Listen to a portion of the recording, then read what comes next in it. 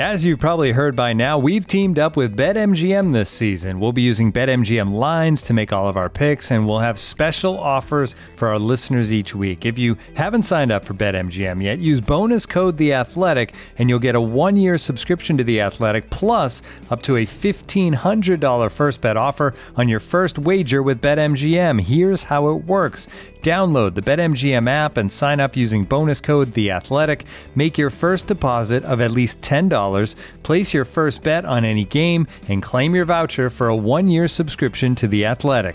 See BetMGM.com for terms. U.S. promotional offers not available in D.C., Mississippi, New York, Nevada, Ontario, or Puerto Rico. Gambling problem? Call 1-800-GAMBLER. Available in the U.S. Call 877-8-HOPE-NY or text HOPE-NY 467-369 in New York. Call 1-800-NEXT-STEP in Arizona. 1-800-327-5050 in Massachusetts. 1-800-BETS-OFF in Iowa. 1-800-270-7117 for confidential help in Michigan. 1-800-981-0023 in Puerto Rico. First bet offer for new customers only in partnership with Kansas Crossing Casino and Hotel.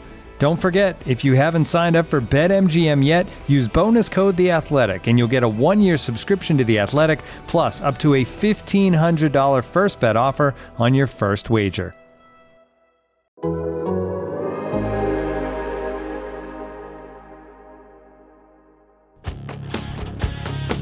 Welcome aboard the Athletics Can't Wait Jets podcast, your nonstop shop for all things Jets with Tim McMaster, Zach Rosenblatt, and Marissa Dunn. Can't wait. Hey everyone, welcome to a special edition episode of the Can't Wait podcast. Tim McMaster here along with Zach Rosenblatt and Marissa Dunn. We are recording today in order to talk about the story that Zach published on The Athletic. It came out this morning about the relationship between Mike LaFleur and Zach Wilson, the underlying issues, and everything that went into basically the sinking of the Jets season. So a lot to get into. We're really going to focus this whole pod just on the story. I guess, first of all, Zach, congratulations on being done with this, because I'm sure a lot went into it the last few days. But I'll start there. Like, how did you go about the reporting of this story before we get into the details that are in it? Yeah. Over the course of a season, I would say just backtrack all the way to the beginning. Like, over the course of the season, you hear things and you put it in the back of your mind, or people tell you things off the record or on background, and you kind of just keep that in your back pocket. So you see, okay, if that becomes something, I'll keep that in the back of my head. So you hear things over the course of the season. And so I have that in the back of my head as the season's going along. Even while they're winning, you're hearing a lot of the stuff about Zach Wilson and LaFleur and stuff like that, but they're winning, so it's okay. And that's the thing. This isn't even a story if the Jets finished out the season and made the playoffs, honestly. It is a story, but I don't know if it would have come out in the same way. But the season collapsed. And then if people want answers, and people want to know why it got to this point, why it got to the point where Zach Wilson was so, lacked such confidence that they had to bench him. And when he came back, he was such a shell of himself that, everybody saw what it was. And how did it get to that point? Why did the offense not score touchdowns in the last 3 games? Why did they struggle so much in the red zone? All the obvious things. Because in this season in particular, the Jets were good enough to make the playoffs, as we talked about over and over again. Their defense, when you have that good of a defense, you should at least, be in position to make the playoffs in the last week. And they were eliminated before the last week because of how poorly it went down the stretch. And I think there was a lot they had to answer for in terms of that. And I think, one of the answers was LaFleur, parting ways. And the other is that they're probably going to not move on from Zach Wilson, at least not start him anymore.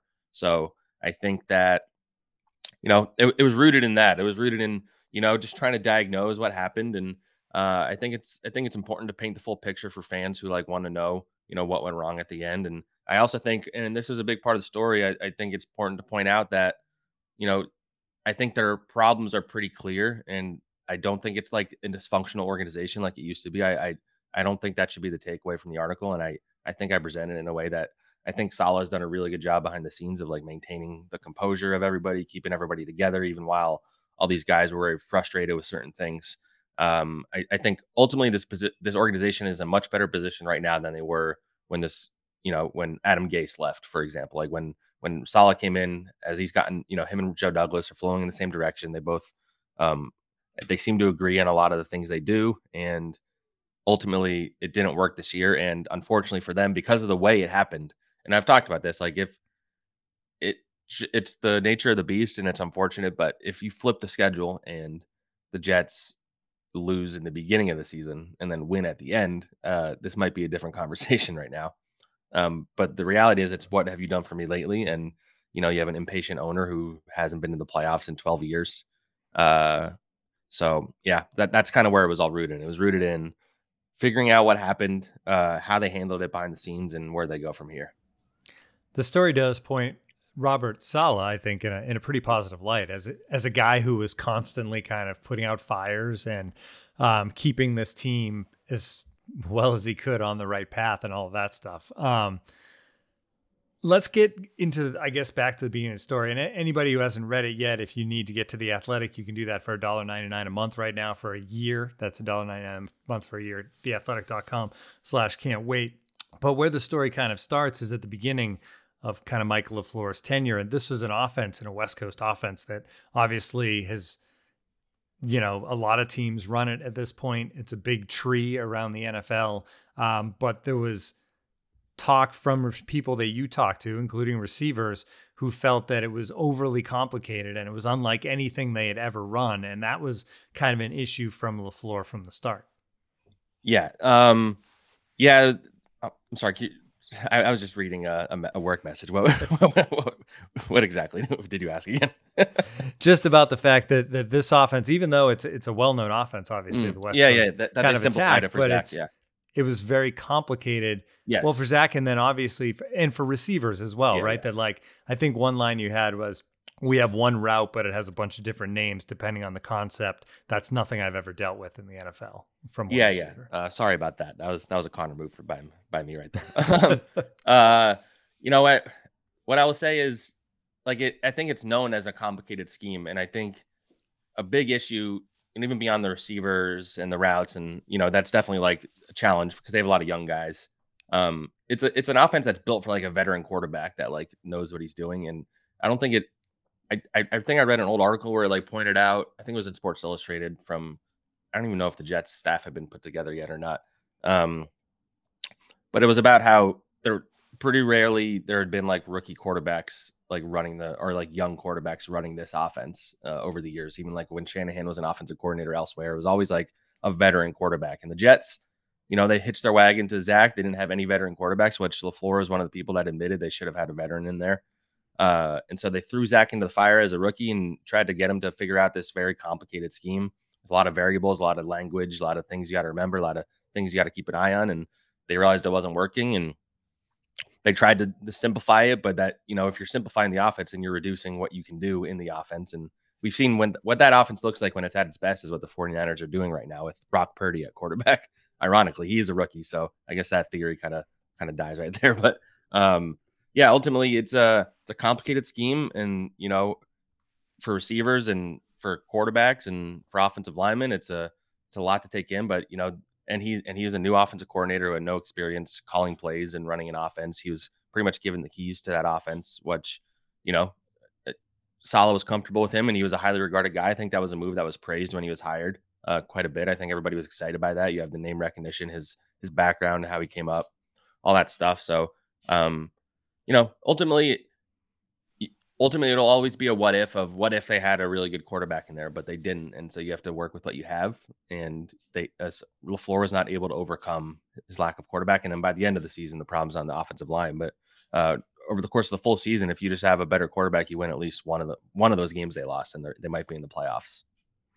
All right. So that brings us to kind of where it feels like this thing started to crumble a little bit, which is first off, between Zach's rookie season and his second season, the decision was made to make this offense a little more digestible, kind of simplify it for Zach and make it better. Then he gets hurt, which didn't help, obviously, because he misses the first few games. You have other quarterbacks in there. And then he comes back, and it's this simplified offense. And it seems like at that point correct me if I'm wrong, LaFleur is kind of frustrated because he's not running the offense he'd rather run. And the receivers are frustrated because of what's happening and the way the offense is running. And that gets us to Elijah Moore's, burst out in practice, getting sent home and all of that. And that's where it feels like things started to come to a head. Yeah, I think it's all connected. The frustration with the offense is connected to the frustration with Zach at quarterback and simplifying it. I think it all kind of connects, which is why I put all of that in there. Um, you know, the simplifying part when Zach came back, what I was told is that, and that's in the story, is like the directive to him was, if your first read's not there and your second read's not there, run. Like that was, they were just really trying to simplify it to that point. And you kind of saw that in the games. Like he was always looking to run quickly, and you kind of understand a little bit better why now. But the product of that is that, the guys that are the third, fourth, and fifth read in the passing game are just being ignored completely. And that Elijah obviously was usually that, especially in the Packers game, which is when everything kind of came to a head when he didn't get targeted a single time. And so yeah, you had the simplified. I don't think Elijah was the only frustrated receiver. By the way, he was just the most vocal about it, obviously. But yeah, so what happens with that is, and so now your receivers are unhappy because they're not getting the ball, or they're not getting the ball in position where they feel like they can succeed. And as an offensive coordinator, like almost understandably, LaFleur is he's just trying to conduct an offense to get out of each game alive and just do what you can to like get out of there and win without like, turning the ball over, all that stuff. I think that was a lot of times the game plan, especially like those Patriots games, particularly the second one. Like it was just ultra conservative 1-2 run. Yeah. It was just ultra conservative with designs of like not letting Zach make mistakes, which is just like not a way to play winning football. Like their defense was good enough that they were able to survive doing that for a while, but eventually like I don't know if it was luck, but it ran out, and they needed to when they needed to pass the ball, they couldn't. And then you go to Mike White, and not to get too far ahead of myself, I'm sure we're going to hit that actually. But yeah, so ultimately the simplification is what led to receivers not getting the looks and the routes that they wanted. And what that led to is some frustration with the receivers and them blowing up in practice and demanding trades and guys like openly grumbling about Zach just like not being a good quarterback. And I don't think it was like a fractured locker room. I don't think it's either Zach or we're gonna riot. It was more just like, come on, like our defense is like this good. Like we're wasting this season away with this guy at quarterback is I think the feeling around that locker room. Another key moment in the season that you get to in this story is after the second Patriots loss, and Zach Wilson with the now famous, I guess, no response to taking responsibility basically for the loss. And you give a little bit of background on that, and that Zach kind of saw he wasn't necessarily reacting the way we thought he was. Well, he was reacting to the question, but It was more about his frustration than what he was actually thinking in the moment. Yeah, he obviously gets there. He's frustrated based on what happened in the game, and then as I said in there, he's sitting in the back of the press conference room. Robert Saleh is being grilled about, are you going to bench Zach? Is he the one holding back your offense? Is he the cause of all the problems? And Zach just had to sit there and listen to that, and then he gets up there, and he's getting grilled again. And he's kind of, I don't think his answers before that answer were that great either. That was when he like blamed the wind a little bit. He admitted that he like missed some throws or some throws he wished he could have back. And then they say last question, and I think at that point he was checked out, like he was already ready to go to the locker room. And then the question gets asked, do you put it on your shoulders or whatever? No. It blows up. Guys in the locker room aren't particularly happy. I don't think Zach realized like the magnitude of what he just did, because that part of it I kind of get, because you just like he literally said 2 words, so I can't imagine he thought that would cause a firestorm in the moment, obviously, and he didn't realize it had until he was walking out onto the bus and like his dad texted him, and then there were just like a couple of days where I'm sure he was kind of frantic. Guys texting him. I think he was planning on apologizing at his next press conference, but some guys were like, maybe you should stand in front of the team and apologize. And he did. It was heartfelt, but at that point he had been benched already. And kind of, I still don't necessarily think that was what caused him to be benched. I would be surprised if that wasn't a factor. Because as the whole story says, like the locker room had moved on from him. So, not moved on, but they were like over having him at quarterback. What I think ultimately, I don't think everybody like hates Zach in that locker room. I don't think that should be I think guys were frustrated. They hate him as a quarterback. Maybe like they were frustrated that he was not going to get them where they should go. And so they're like, why are we playing this guy? He can't play. It's not that they don't like him. I get the sense that he's like a likable enough guy. And some guys like really like him in that locker room and think he's nice and stuff. But he doesn't galvanize them like Mike White did. And he just doesn't have the skill, or didn't play at the level of somebody who like would make everybody happy around him.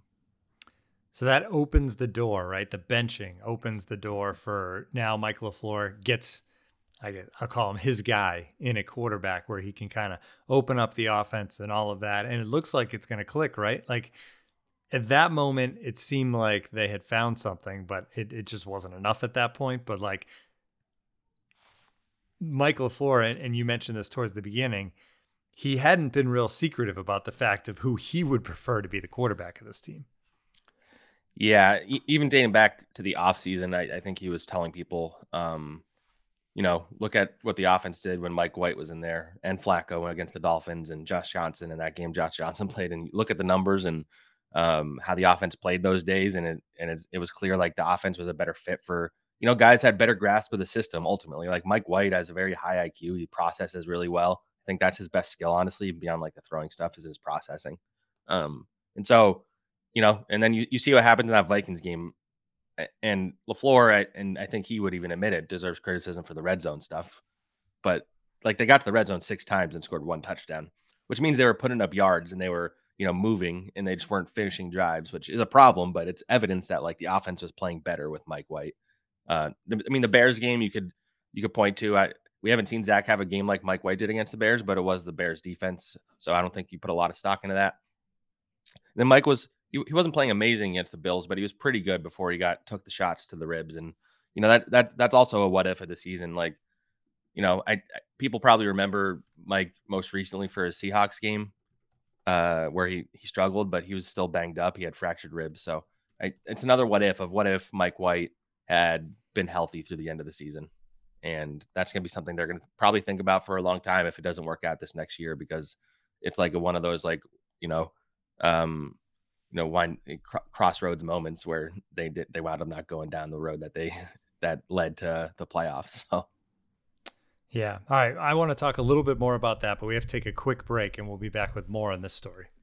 Looking for an assist with your credit card, but can't get a hold of anyone? Luckily, with 24/7 US-based live customer service from Discover, everyone has the option to talk to a real person anytime, day or night. Yep, you heard that right. You can talk to a real human in customer service at any time. Sounds like a real game changer if you ask us. Make the right call and get the service you deserve with Discover. Limitations apply. See terms at discover.com/creditcard. When you need mealtime inspiration, it's worth shopping Kroger, where you'll find over 30,000 mouth-watering choices that excite your inner foodie. And no matter what tasty choice you make, you'll enjoy our everyday low prices, plus extra ways to save, like digital coupons worth over $600 each week. You can also save up to $1 off per gallon at the pump with fuel points. More savings and more inspiring flavors make shopping Kroger worth it every time. Kroger, fresh for everyone. Fuel restrictions apply.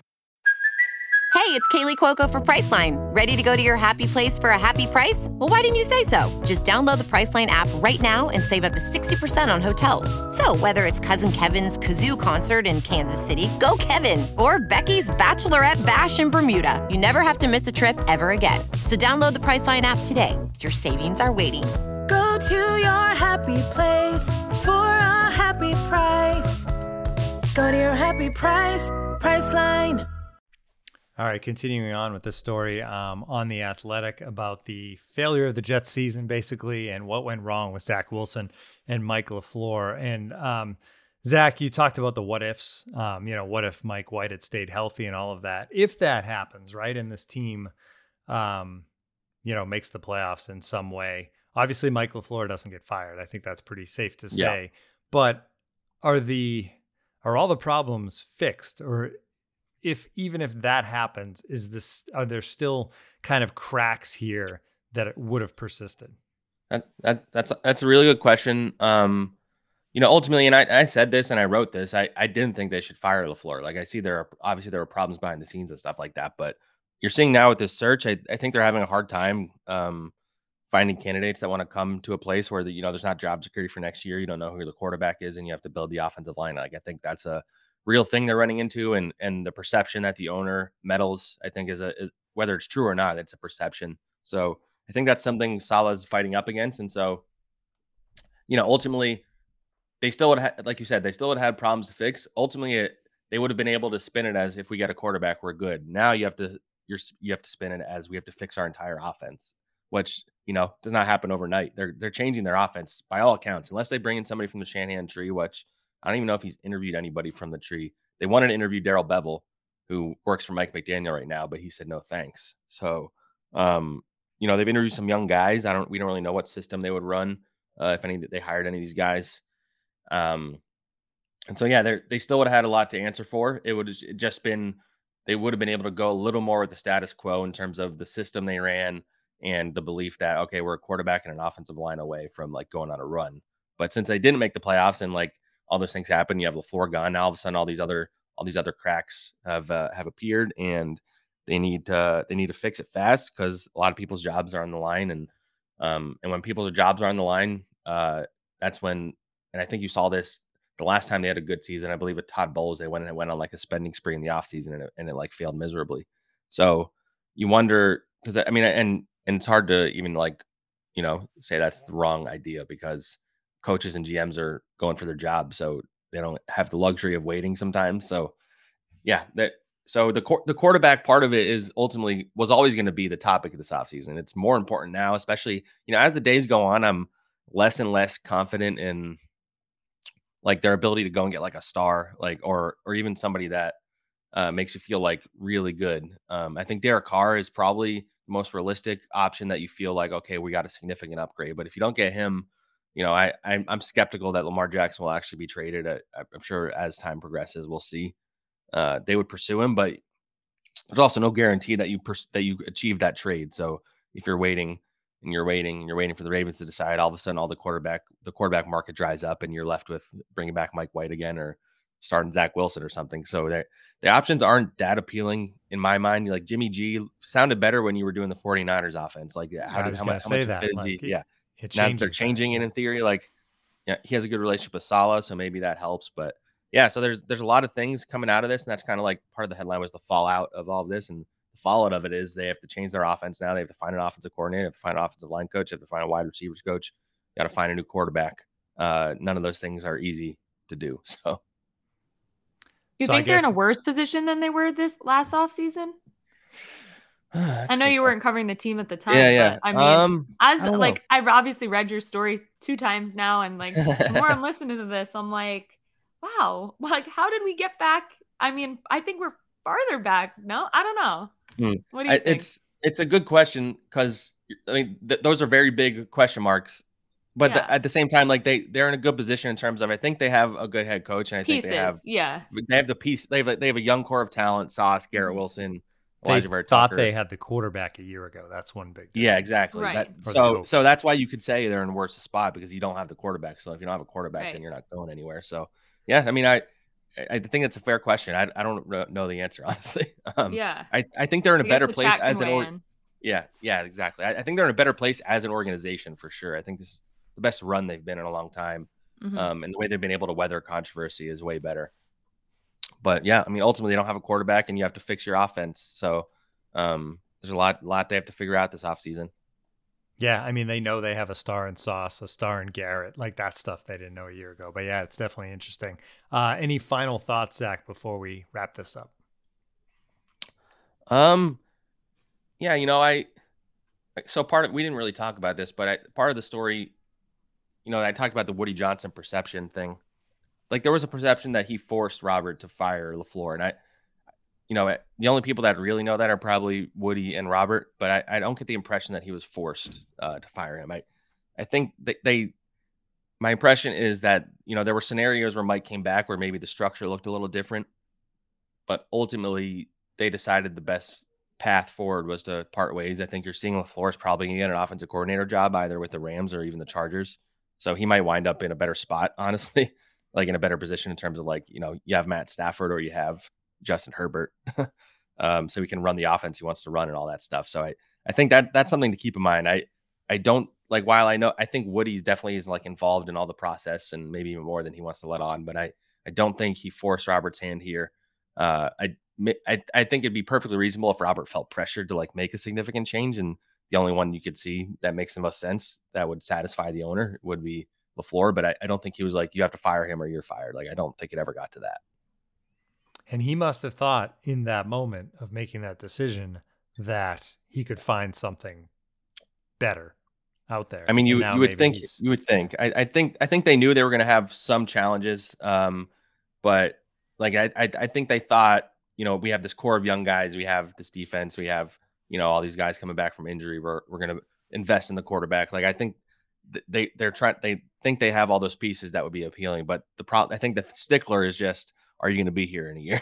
So does a young guy who's never called plays want to risk his first job doing that and then get fired in a year? On the flip side, you could argue it's a risk worth taking, because if you fix this offense, and you're probably going to be a head coach pretty soon. So I don't know. It's a very interesting spot they're in. And I don't think the offensive coordinator job is going to be filled very soon. I think it's going to be a long process, is what I would say. All right, I'm glad you said that, because I was going to say we're going to be back with you probably when they hire an offensive coordinator, but if it's going to be an extended stay, we'll probably we can talk about the candidates at least. Yeah, exactly. We'll be back with a candidate check-in and all that stuff as this offseason continues. If you haven't read the story on The Athletic, go check it out. If you need a subscription, theathletic.com/can't wait gets you in for $1.99 a month for a year. Great job, Zach, on the writing, and we will talk to everybody again soon.